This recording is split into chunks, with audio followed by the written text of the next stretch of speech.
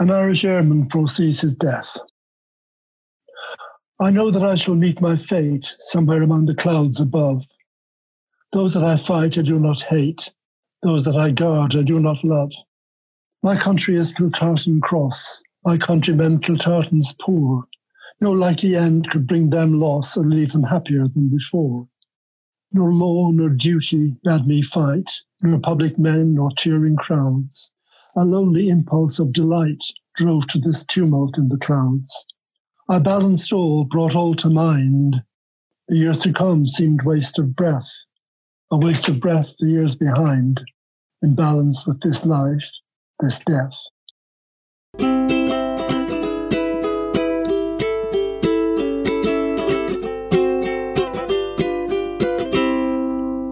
Hello, I'm Alicia Brogy. And I'm Erica Lombard. We're literary scholars. And this is Literate, the podcast where we go through the New York Public Library's 1995 list of the books of the century. Each episode, we read one of these books, talk about what it means and why it matters, and then try to work out whether it really is one of the books of the century. This time, we read W.B. Yeats's The Wild Swans at Coole. We also talk to two experts on Yeats, Bernard O'Donoghue and Lauren Arrington. Bernard is an acclaimed Irish poet and academic, and he was generous enough to read one of the poems from the collection, An Irish Airman Foresees His Death, for us, and that's what you heard at the beginning of the episode. So, I'm going to start off with a brief introduction to W.B. Yeats and The Wild Swans at Coole. And I'll tell you a bit about the book. Then, we'll hear from experts and have a conversation about it.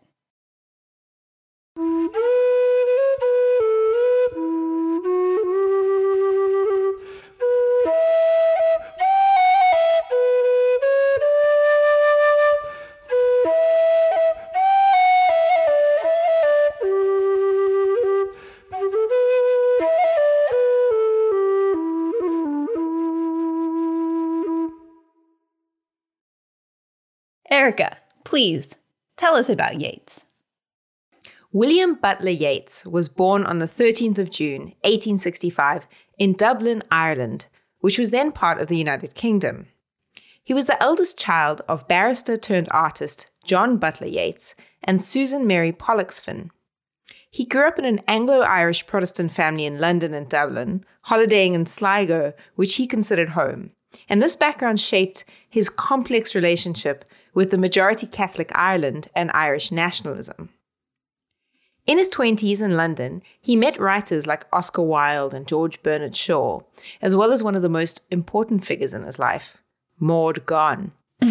Maud Gonne was an Irish nationalist and would become a muse to Yeats, who proposed marriage to her and was turned down multiple times over the next 3 decades. In 1889, he published his first volume of poetry, The Wanderings of Oisin and Other Poems, which focused on Irish mythology. Yeats, like many others in the 1800s, was interested in the occult and the supernatural. He joined the Golden Dawn secret society and remained active in it for 32 years, weaving many occult symbols into his poetry, and publishing an entire study on the topic, A Vision, in 1925. He wrote plays with his friend and patron, Lady Augusta Gregory, who was another Irish nationalist, with whom he helped found the Irish National Theatre Society and the Abbey Theatre. Lady Gregory's estate was Coole Park, where Yeats visited and whose swans he immortalized in the title poem of The Wild Swans at Coole.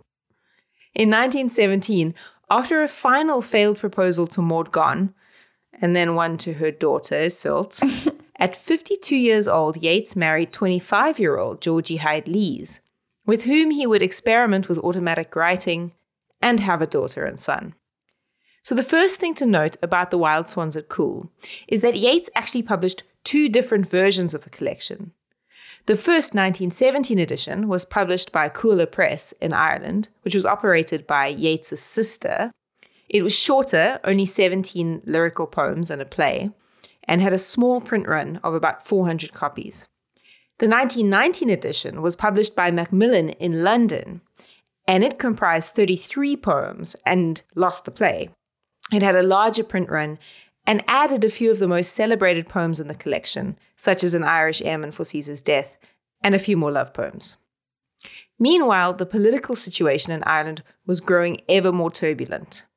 The country was racked by civil war as the Irish Republican movement grew ever stronger and more militant.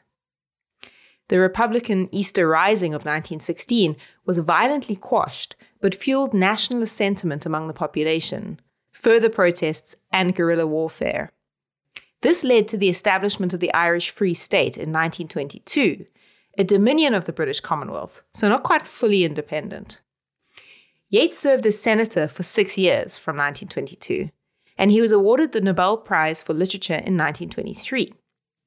He died at the age of 73 in January 1939, just over a year after Ireland became a republic in December 1937.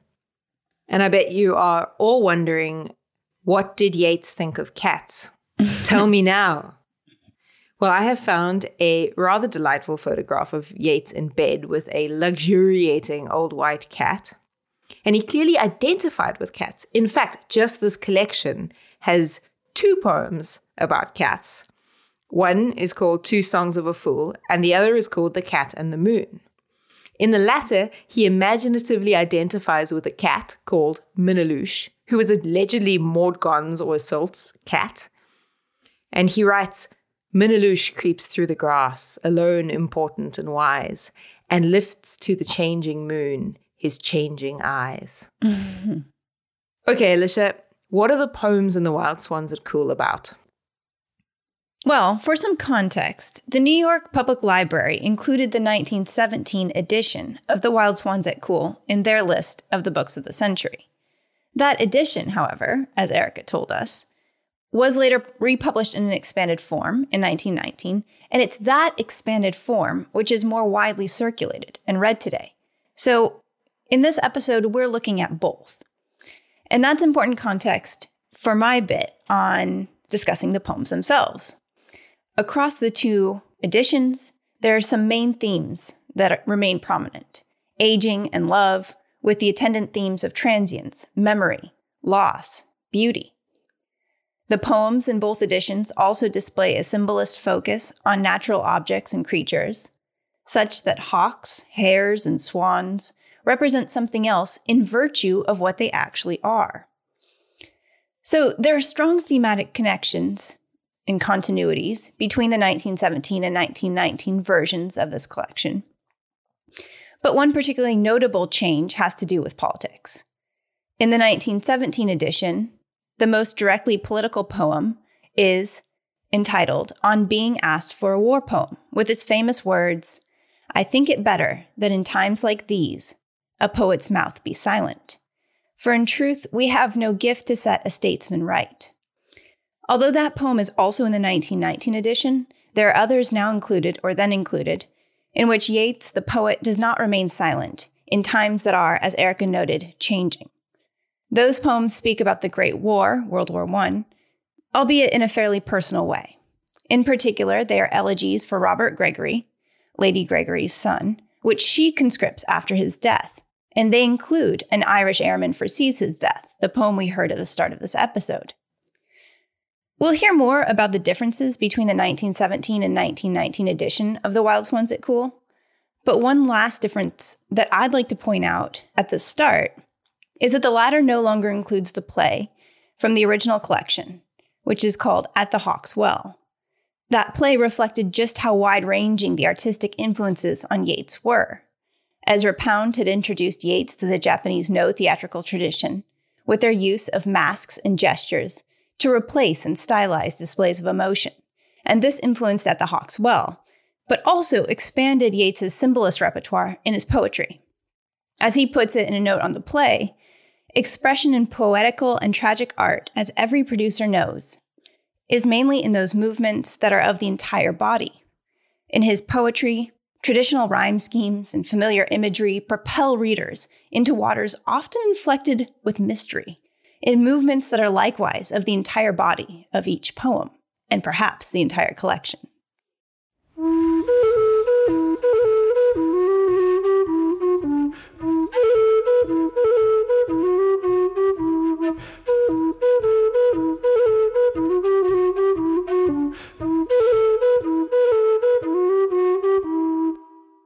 Before we talk about our experience with the collection, we'll hear from Bernard O'Donoghue. He is an acclaimed poet and academic, originally from County Cork, Ireland. He's an emeritus fellow at Wadham College, Oxford University, where he taught medieval literature and modern Irish poetry. We asked him to reflect on the significance of the Wild Swans at Coole in Yeats's life and work. The Yeats volume that immediately preceded The Wild Swans at Coole, Responsibilities, has September 1913, Romantic Ireland's Dead and Gone, as well as The Cold Heaven, which has recently become maybe Yeats's most popular performance poem. But The Wild Swans at Coole is the first volume after a major series of events in Yeats's life. The 1916 Rising, the death of John MacBride, Maud Gonne's estranged husband, who was executed after the Rising, Yeats's marriage and his wife's automatic writing, the purchase of Thuair Ballylea, his symbolic tower. The volume was published by Macmillan in 1919, though first by Coola Press, the press run by Yeats's sisters, in 1917. The next volume after The Wild Swans at Coole is Michael Robartes and the Dancer, 1921. The volume which contains some of Yeats's most celebrated political poems, including two of his best-known public poems, Easter 1916 and The Second Coming. But Easter 1916, 16 Dead Men and The Rose Tree, the three most explicit and opinionated 1916 poems, were all written and so available when the contents of The Wild Swans at Coole were finalised. So their holding back to the later volume changed the balance of themes and concerns in The Wild Swans at Coole volume. The Yeats scholar and editor, Daniel Albright, says that The Wild Swans at Coole is perhaps the most heterogeneous volume of Yeats's career. His two publications were in significantly different forms. The Coole edition in 1917 has 17 fewer poems than the Macmillan edition in 1919, which is the date to which the volume is normally now assigned.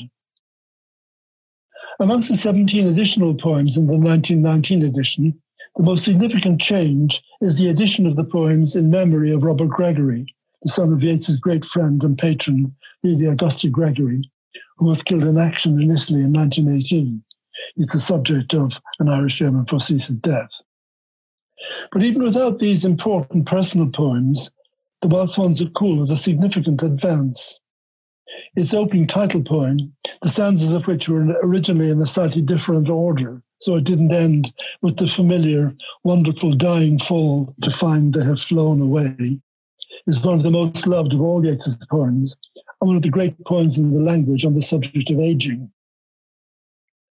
In the 1919 form of the volume, that opening poem is followed by two of the three poems about Robert Gregory. The third is the Virgilian eclogue, Shepherd and Goatherd, midway through the volume. So holding back the 1916 poems for the more consistently Irish political following volume, Michael Robartes and the Dancer, gives weight to personal poems in The Wild Swans at Coole. The title poem, The Family Elegy in memory of Alfred Pollexfen, and in memory of Major Robert Gregory, and the love poems to several women, principally to Maud Gonne, but also several to her daughter Iseult, who Yeats proposed to after he was refused by her mother. Poems like Men Improve with the Years, which argues that the wisdom of old age may compensate for its loss of passion, The Living Beauty, and To a Young Beauty, they're all Iseult Gonne poems. Memory pays tribute to the lovely face of Olivia Shakespeare, Yeats's first lover, though she is displaced in the poem by the mountain hare Iseult. Maud Gonne, the principal presence, is the addressee here of Yeats's greatest love poem, Broken Dreams, There is Grey in Your Hair, and so on. And the subject of Her Praise, a poem in which Yeats unusually praises her social activism among the poor. As well as the personal poems, a new category is the occult poems produced by Yeats's wife's automatic writing, a controversial category, but one that builds towards a new private philosophy for Yeats. And as well as Her Praise, there's an important exception to the absence of public poems, On Being Asked for a War poem, written in February 1915 in response to a request from Edith Wharton for a poem for her anthology of World War I writings. Yeats says he thinks it better that in times like these a poet's mouth be silent and attend to more personal dalliance. It's a significant silence because the following year he will write a decidedly political poem, Easter 1916, even though it wasn't published until 1919. In other words, a poet can open his mouth about Irish politics. So what does the heterogeneity of this volume amount to? It's a volume of transition after the momentous developments in Yeats's private life, before the eruption of the wasteland and the structural impact of modernism on the great political sequences of the Tower. But in the title poem, and in poems like Broken Dreams and In Memory of Major Robert Gregory, there's a generosity of spirit that shows Yeats at his most sympathetic and responsible. There are other volumes of Yeats which must have been considered as candidates for the New York Public Library's list of books of the century, notably The Tower and Last Poems. But The Wild Swans at Coole has a unique appeal.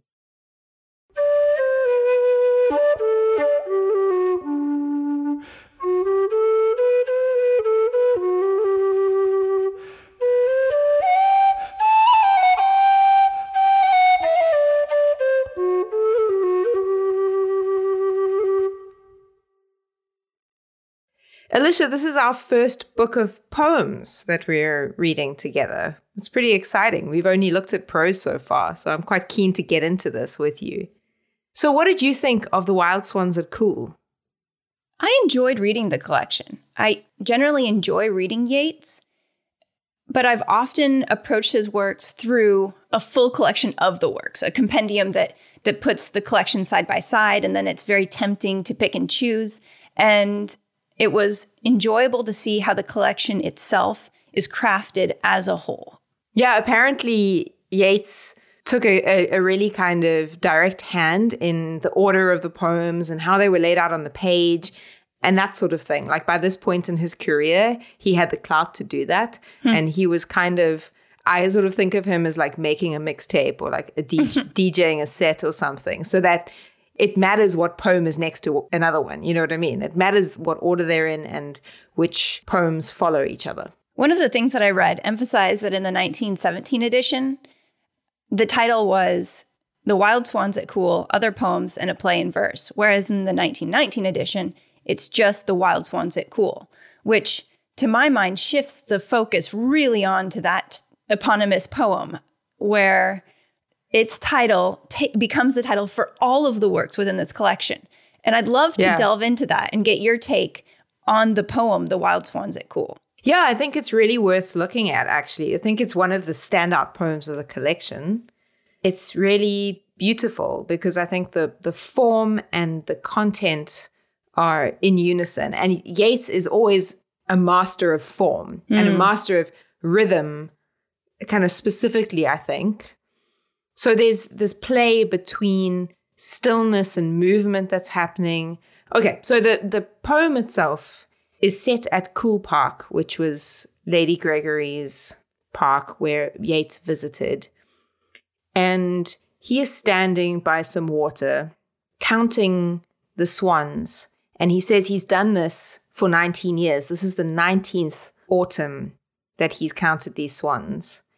And he's reflecting on time's passage and thinking of how he's growing older and how the world is changing. But he sees something in the swans that seems eternal and beautiful and ever young. And he says his heart is sore as a result of that. So there's this idea of movement, the movement of time. It begins with the trees in their autumn beauty. There's a sense of winter coming. And I mean, just that first stanza has these great kinds of moments where I think one of the lines that when I looked at it again, I was just thinking, oh, this is great what he's doing here with rhythm. So the trees are in their autumn beauty. The woodland paths are dry. And then you get this undulating line that feels like water lapping against a bank. Under the October twilight, the water. And then it goes still again. Mirrors a still sky.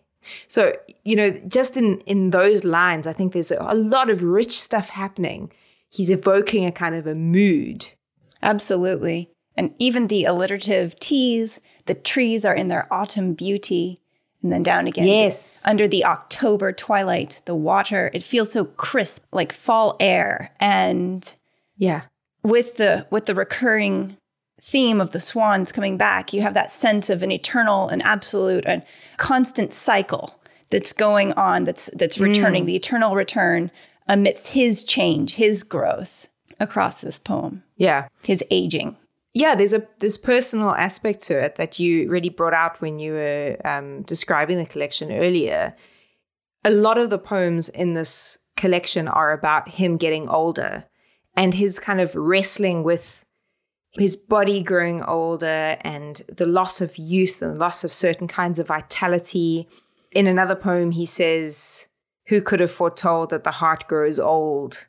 There's an idea of him getting older and him kind of really wrestling with that. So there's that personal aspect, but I think there's also the sense of change in the wider world and like turbulence, not to belabor the kind of movement versus stillness theme too much. But I felt when I read certain lines, he says, "I've looked upon those brilliant creatures and now my heart is sore." And I mean, just see those monosyllabic words that really pound, right? Now my heart is sore. And then he says, "All's changed since I, hearing at twilight the first time on the shore, the bell beat of their wings above my head, trod with a lighter tread." So, he had a lighter tread earlier. He's feeling heavier now. But that phrase, "all's changed," really stuck out to me because it reminds me of Easter 1916. That's the poem that he wrote after the Easter Rising of 1916 that says, "All changed utterly." It's almost like he's shouting out to his own poem.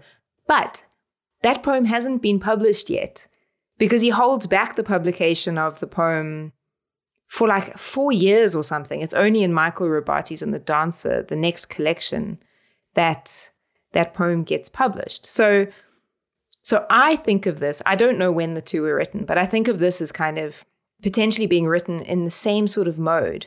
And at the same time, there's World War I, the Great War at this time. That was also flagged to me by his saying about the swans. He says, "Their hearts have not grown old," which echoes the poem For the Fallen by Lawrence Binyon, and it's what people read every year on Remembrance Day. It says, "They shall not grow old." That poem. And actually, Lawrence Binyon, I looked it up, was a friend of Yeats. And that poem was written in 1914. So there's definitely kind of an echo of the Great War. And I'm not trying to say that the swans are like the dead of World War I, but I think there is a kind of a conscious echo going in there that you get the sense of the external world and history kind of intruding and the world changing and being something quite troubling. For me, when I read those lines with the heart growing sore and growing old, it reminded me of the Easter 1916 poem where he says, "Too long a sacrifice can make a stone of the heart," which seems to be the stage almost beyond it growing old, beyond it being sore. It's rigid now, or ossified in some way. Yeah, but also I think that distinction you hinted toward between the swans not being quite the soldiers, the war, being something beyond that, I think that stood out to me as well, because when he describes them all suddenly mount and scatter wheeling in great broken rings upon their clamorous wings, this sense of eternal return of the rings, of the cyclical nature, the swans seem to me to be this natural symbol of something that's actually beyond all this change that's happening. The change occurs as part of this cycle of eternal return that's greater, that's in the natural world or in something that exceeds individual lives, but also even the political situation of the time. Even the structure of the poem itself, we begin with him at the water looking out, and then we return to the end. "By what lake's edge or pool delight men's eyes when I awake someday to find they have flown away?" And even the structure of the poem seems to have this return, the cyclical nature. So What you're talking about here, the way the form matches the content and is kind of playing with, evoking moods and communicating something without saying it. It's like it's the feeling comes through. I think really comes through in another poem that I studied at school, and you probably have studied it as well. It's a great poem that can teach you how to read poetry, actually, I think. And that's An Irish Airman Foresees His Death, which Bernard read for us earlier. And that's ostensibly about Major Robert Gregory, who was a pilot in the First World War. And it's this airman kind of weighing everything up and deciding to fight for probably no particularly good reason, no nationalistic or no patriotic reason at least. But the form of this poem is so delicately balanced, and that really resonates. So there's a lot of parallelism. That's when there's kind of a repetition of the same sort of form of a sentence or of a phrase. Something like, those that I fight, I do not hate. Those that I guard, I do not love. There's also a lot of chiasmus, which is kind of when lines cross over each other. So something like, the years to come seemed waste of breath, a waste of breath the years behind. So in my mind, I'm seeing this airplane balanced, teetering and righting itself. He's got this kind of balance on both sides. The mood of the airman is remarkably calm and balanced itself, which is curious because is this a real person? Yeah, it's reminiscent of the work that the poet does in creating a kind of aesthetic balance when describing things or tapping into aspects of life that might actually be profoundly unbalanced. And it kind of works against what the airman, the speaker of the poem, says, that sense of balance, because actually a lot of the content that he communicates is almost maddening or frustrating to the reader. Why is this guy fighting? He knows he's going to die, and he's decided that he says, those that I fight, I do not hate. Those that I guard, I do not love. My country is Kiltartan cross. My countrymen Kiltartan's poor. No likely end could bring them loss or leave them happier than before. Like, I'm not fighting for my own people. And then he talks about some lonely impulse of delight that drove him to the tumult in the clouds. And then he said that there was nothing ahead of him and there was nothing behind him, or at least nothing important ahead or behind. And so he takes off, balancing life and death. But the kind of stillness of the structure, I find it quite sort of, I don't know, energizing, but in a frustrated sort of a way. Like, what's going on here? That also struck me. Yeah.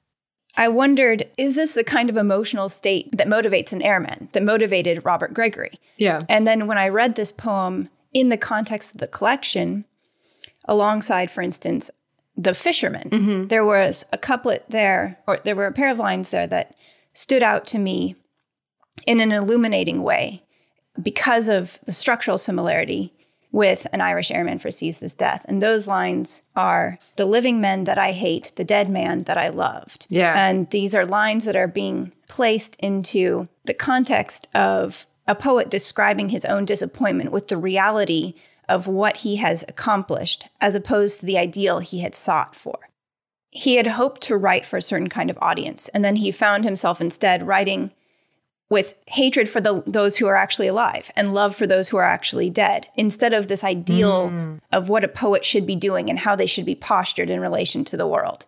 And by contrast, so those lines again, the living men that I hate, the dead man that I loved. And what kind of posture is that for a poet? By contrast, the Irish airman who foresees his death, he speaks of those he fights, which you would expect him to hate, being those he does not hate, and those he guards being those he does not love, which might sound negative, but also sounds like he's not tribal. He's not motivated by tribal, self-interested motivations. There's something more pure motivating him, which is almost what you would expect to be motivating a poet, or at least Yeats's view of a poet. I see where you're going here. So the Irish airman is Yeats? I wonder how much of it might be colored by Yeats, or at least it is shaped by a Yeatsian ideal. Yeah. What's that ideal, do you think? Well, interestingly, you should ask, because the closest thing I found to a confession of poetic faith by Yeats is in an introduction he wrote to Rabindranath Tagore's Gitanjali when it was first published in the English language. And this introduction was published in 1912. So this is before the works that we're talking about, but just in the years leading up to it. And the things that he lauds in Tagore's writing seem to me to reflect Yeats's own view of what poetry should do, what a poet should be. So, for instance, he's speaking about Tagore, and he's speaking about his contributions to, quote, a tradition where poetry and religion are the same thing, which has passed through the centuries, gathering from learned and unlearned metaphor and emotion, and carried back again to the multitude, the thought of the scholar and of the noble, end quote.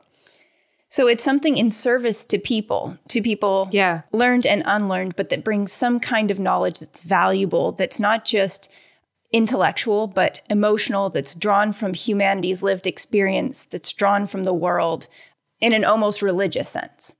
And that's the kind of posture that you would expect someone to have, who perhaps fights for an ideal, but not out of hatred, and who guards, but not out of preferential love. That's interesting. It also reminds me of what he says in The Fisherman, actually. And that poem also really stood out to me because in it, he's thinking about, like, what is the point of my poetry? Who am I writing for? And is my poetry doing the thing that I want it to do? Doing that thing that you just described? He thinks about this freckled man who goes to a grey place on a hill in grey Connemara clothes at dawn to cast his flies. He's thinking about this a simple kind of person who is on a hill fishing, and he's saying that he's writing about that person. And then he says, all day I'd looked in the face what I'd hoped 'twould be to write for my own race and the reality, the living men that I hate, the dead man that I loved, the craven man in his seat, the insolent, unreproved, and no knave brought to book who has won a drunken cheer, the witty man in his joke aimed at the commonest ear, the clever man who cries the catch cries of the clown, the beating down of the wise, and great art beaten down. A real sense of his poetry not achieving what he wanted it to. He even goes on to say, suddenly I began in scorn of this audience, imagining a man and his sun-freckled face. It seems as though he's so disappointed with the reality of who people really are that he takes solace in this rural, idealized man, this figment of his imagination, a man who does not exist, a man who is but a dream. And maybe that also has political valences, a loyalty to Ireland, but also a caution or nervousness about an idealized version of who are Irish people. What is this thing we're fighting for? Yeah, and at the same time, though, he says, again, there's this kind of formal thing where he's using repetition in really particular ways. So he describes the freckled man who goes up on a hill in his clothes, and then he comes back and he describes the man with his sun-freckled face and his clothes climbing. So, he's referring back. And then he says, he cried, before I am old, I shall have written him one poem maybe as cold and passionate as the dawn. So he determines then to write for this imagined simple man. So there's a few things going on there. I think there is that caution that you flag, this imagined man, a man who does not exist. But there's also a desire to kind of simplify things down, to write for that kind of person, so that a simple Connemara fisherman could read one of his poems and find value in it. I like this kind of, just an aside, the poem maybe as cold and passionate as the dawn. There's a kind of the cold thing there. It reminds me of the cold, companionable streams in The Wild Swans at Coole. And there is this sense of cooling happening, which is probably about getting older, right? The passions cooling. And he thinks a lot about cooling and cold things and stones and ideas of passions moving away. And this really is a reflective poem where he's looking back and saying all of this kind of passion to be this particular kind of poet and have this kind of response from people hasn't worked. What now? But he's not just giving up on the passions. He's not just cooling. He's holding those things in tension and in balance. He's holding the tension together, aesthetically balanced, cold and passion. Yeah, exactly. But aging is one of the predominant themes in this collection, as you say. And it's a theme that's expressed directly through the content, but also through the form. And this reconciling that maybe age affords, where the passions persist, but they aren't the only thing. They're put into a little more balanced perspective. Yeah, I like that. And that aesthetic holding together, balancing of differences in this collection really stood out to me in unexpected ways at times. For instance, when I read through the first time, the poem Tom O'Roughly in the 1919 edition didn't stand out to me particularly, but upon reflection and viewing it within the larger context of the collection, I became increasingly interested in it. It begins, "The logic choppers rule the town, and every man and maid and boy has marked a distant object down. An aimless joy is a pure joy," which sounds almost facile or frivolous, aimless joy within all these themes we've been talking about. And it's got this like da-dun, da-dun, da-dun, da-dun rhythm going on. So it's almost like a children's nursery rhyme. Yeah, that's right. And it goes on, "And wisdom is a butterfly and not a gloomy bird of prey," which sounds so naive and light like a butterfly. Yes. "If little planned is little sinned, but little need the grave distress. What's dying but a second wind?" And there I think we start, well, even the language sounds a little heavier. What's dying but a second wind? It's not this light flight of the butterfly anymore. Yes. And within the context of a collection that's that's mourning the loss of life, of beauty, of loves, and reflecting on the aging process, this idea of death being a second wind seems to be a very different perspective and a different mood than the other poems create and generate. It also suggests his occult beliefs, because he did believe in reincarnation, right? Just a little aside. Yes. Yes. And that's a perfect aside to lead us into the next line, which may well describe some of his wide-ranging interests, parenthetically. "How but in zigzag wantonness could trumpeter Michael be so brave?" And he's alluding here to the archangel Michael, who is the one blowing the trumpet of God, or is associated with the blowing of the trumpet of God when, and this is from I'm now quoting 1 Thessalonians 4, "The dead in Christ will rise first, and we who are alive, who are left, will be caught up together with them in the clouds to meet the Lord in the air. And so we will always be with the Lord." But it's that second rising. It's the second death leading to life again, the eternal return to life, I guess. And that's why if my dearest friend were dead, I'd dance a measure on his grave, which seems like a bit of a sacrilegious thing to do, or an irreverent thing to do. That's interesting. I like this line, the zigzag wantonness, because, I know that Yeats gets ever more kind of bawdy and irreverent and kind of a bit strange. His later poetry often goes into this fairly absurd and curious and strange place where it becomes like nursery rhymes, but like slightly demented nursery rhymes. Absolutely. It feels like wanton zigzagging. Yeah, it goes between like the depths of aging and death, and also the absurdity of life and ridiculousness. And there's something, I love that line of zigzag wantonness. I mean, he does that right here in this poem itself. He zigzags between these things quite wantonly. But he also gets very bawdy.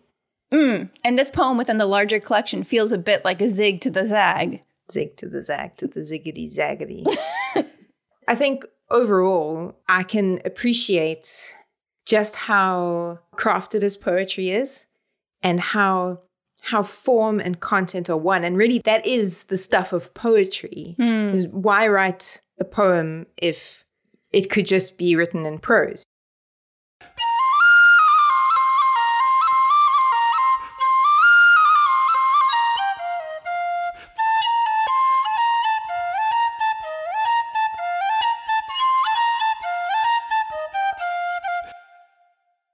We spoke to Lauren Arrington, Professor of English and Head of Department at Maynooth University, Ireland.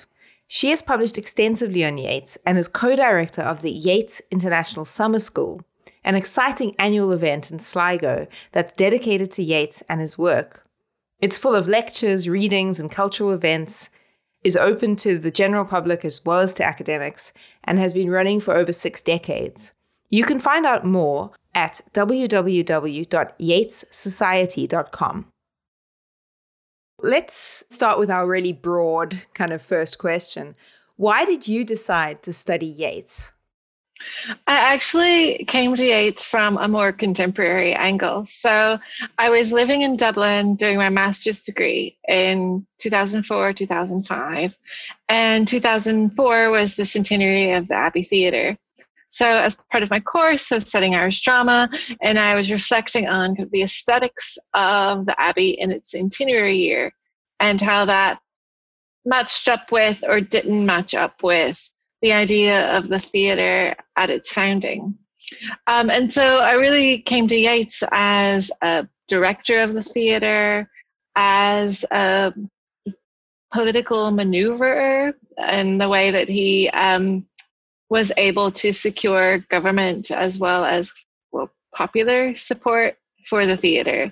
And so I decided to explore the early Abbey more deeply in my doctoral thesis at Oxford, where I looked at that relationship between state subsidy of the theatre and the idea of a free theatre, which Yeats articulates so much in his writing about the theatre in its early years. That's fascinating. Yeah, and it's so interesting for us to have someone on who's attended to his plays and his drama, his works in drama, in addition to his poetics. And so that brings a whole new angle, I think, on the question of, what is the most important thing for listeners to know about the relationship between politics and aesthetics in his writings? Yeah, I think one of the most important things to know about Yeats is that he is very rarely earnest in his writing about politics. So he is an expert deployer, we might say, of persona, especially when he's being at his most politically extreme.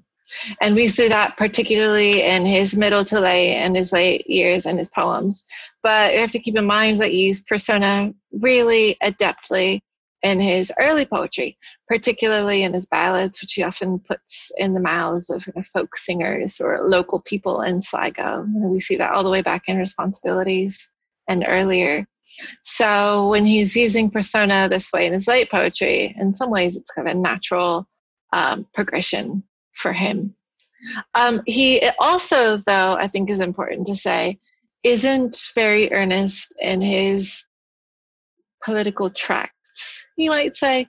So his prefaces, for example, that he writes for editions of his poems and plays that come out with Cuala Press, that were intended for a really small audience, where you think Yeats might be more transparent because he's writing for his coterie. In fact, he often uses persona there too. So one of the most best-known examples of that is his pamphlet on the boiler, where he takes the persona of an old man standing on top of a boiler in Sligo Harbour, like declaiming this politics to the world. And that's the tract or pamphlet that prefaces his play Purgatory, which of course has eugenical themes threaded through it. So people often pick and choose kind of the Yeats that they would like to read. Yeats the nationalist, Yeats the supernaturalist. But Yeats is all of those things kind of simultaneously, and he's able to wear all of those masks in a way, as he would think of it, because he uses persona so consistently in a way throughout his work. That's kind of, it's making me think about the play that's in the 1917 version of The Wild Swans at Coole, but then that is taken out of the Macmillan version, which is published in 1919. That's interesting to think of it in terms of the different audiences for whom he was writing. But then I guess to pivot slightly away from the drama, one of the things that really interested me in reading this collection is that both versions, the 1917 and the 1919 version, are published at these moments of kind of political and historical rupture or intensity, both nationally and globally. But it's not always clear how that context relates to the collections themselves. Yeah. Can you speak more about that? Sure. I think it's really helpful when you're thinking about the politics of this volume to think really closely about the title. Yeats added the word wild to the title of the poem, The Wild Swans at Coole, quite late in his compilation of the volume. It was just The Swans at Coole.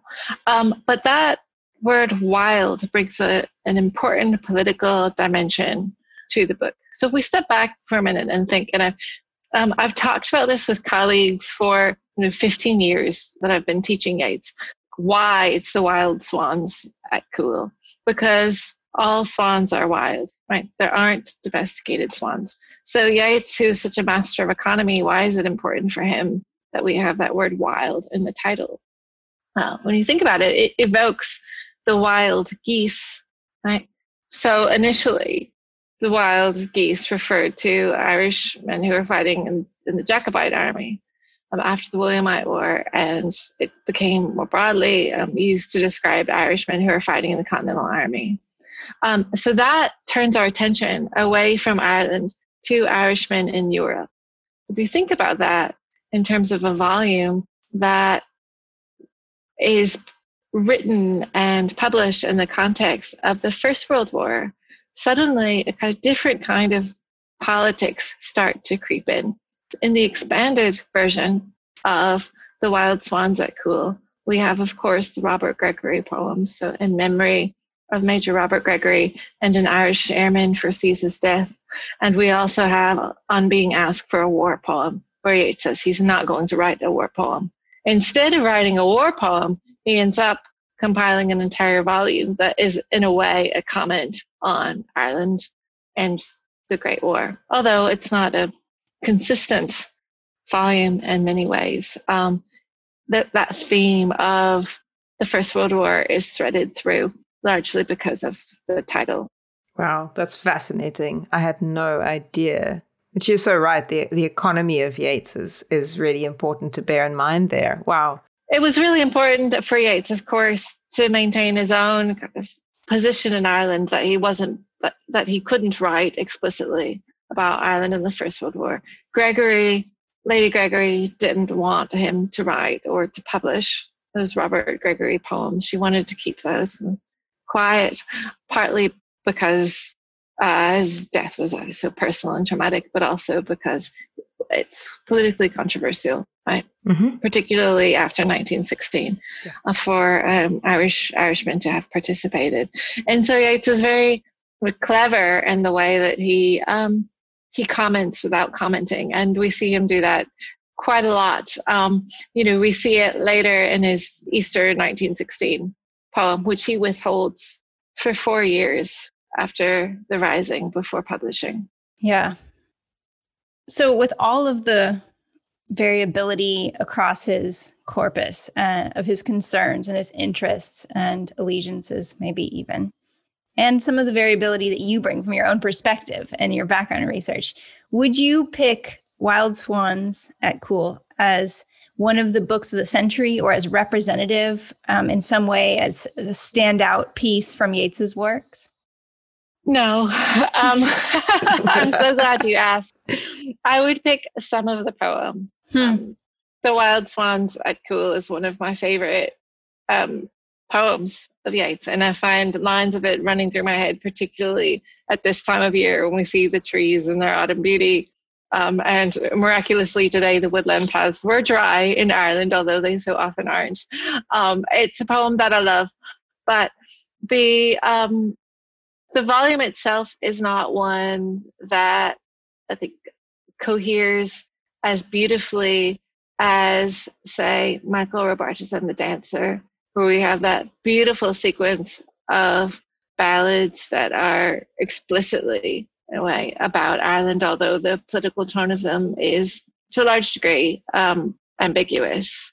The volume itself carries a great deal of weight because of its economy. It's compressed compared to the 1917 Wild Swans at Coole, and especially compared to The Winding Stair, which absorbs, for example, words for music, perhaps, which I think The Winding Stair would kind of and The Tower would vie for second place in my estimation. But without a doubt, Michael Robartes and The Dancer, I think, is the volume I would choose. Well, thank you so much, Lauren. We so appreciate you having taken the time to talk to us. Oh, it's my pleasure.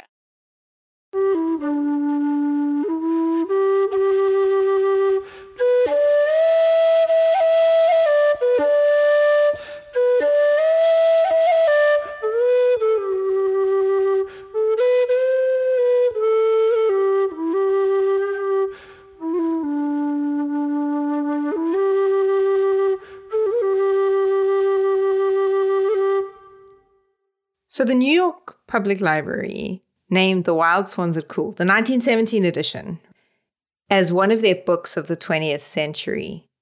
What do you think, Alicia? Does this collection belong on a list of the greatest books of the 20th century? I think that Yeats definitely belongs on that list. And then the question for me is, which collection?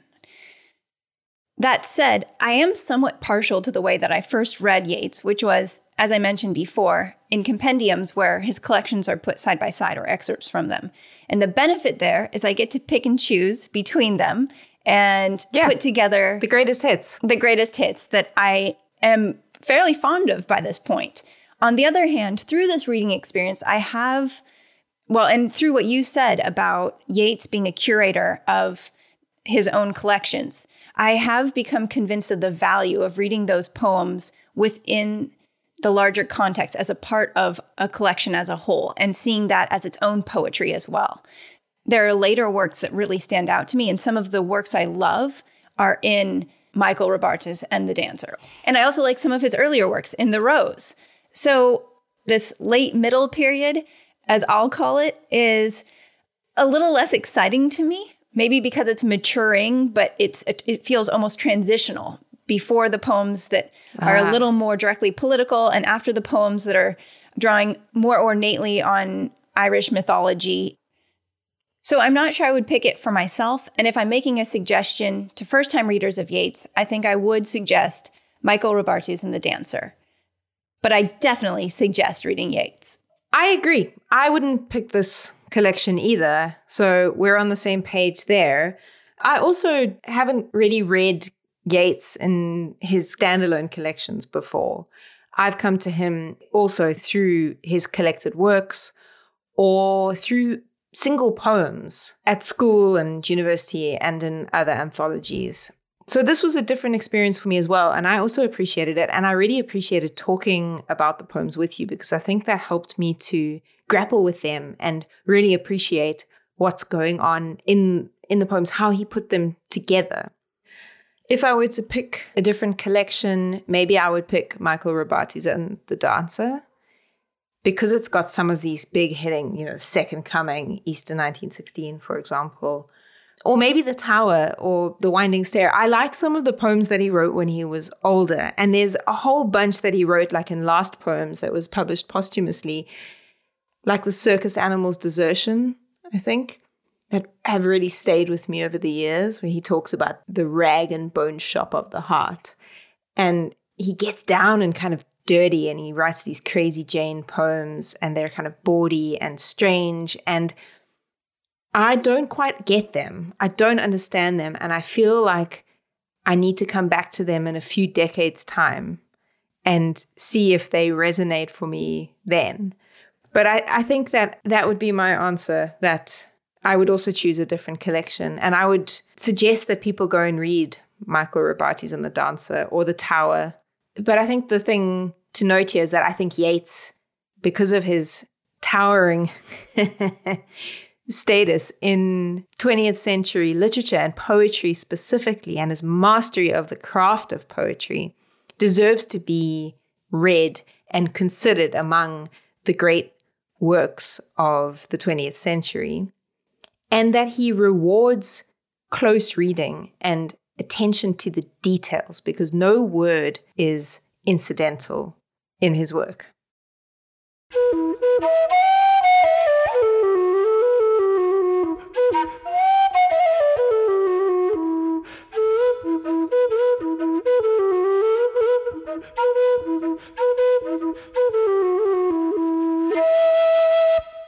So the swans have flown away. But they will return. And so will we in 2 weeks' time.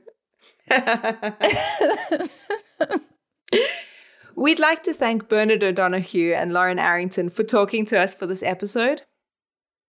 And the music that you heard in this podcast was a selection of traditional and contemporary tunes that were performed on penny whistle and written or arranged by Professor Ian Benson, who's based in Sydney, Australia. A special thank you to you, Ian. That was really fantastic. On the next episode, in 2 weeks' time, we'll be reading Virginia Woolf's To the Lighthouse. Yay! I love Woolf and I'm excited for this one. Me too. Hopefully you guys are as well. And if you'd like to read along, please join us. We'd also love to hear from you. Please get in touch with your thoughts on the book or on this episode. You can read more about the podcast, including the sources we refer to, on literatepodcast.com, or find us on Twitter @literatepodcast, or email us at literatepodcast@gmail.com. And if you like this episode, please consider rating it, writing a review, and telling your friends about it. It really makes a difference and helps people find us. Yes, as always, please also support your local library and independent bookshop.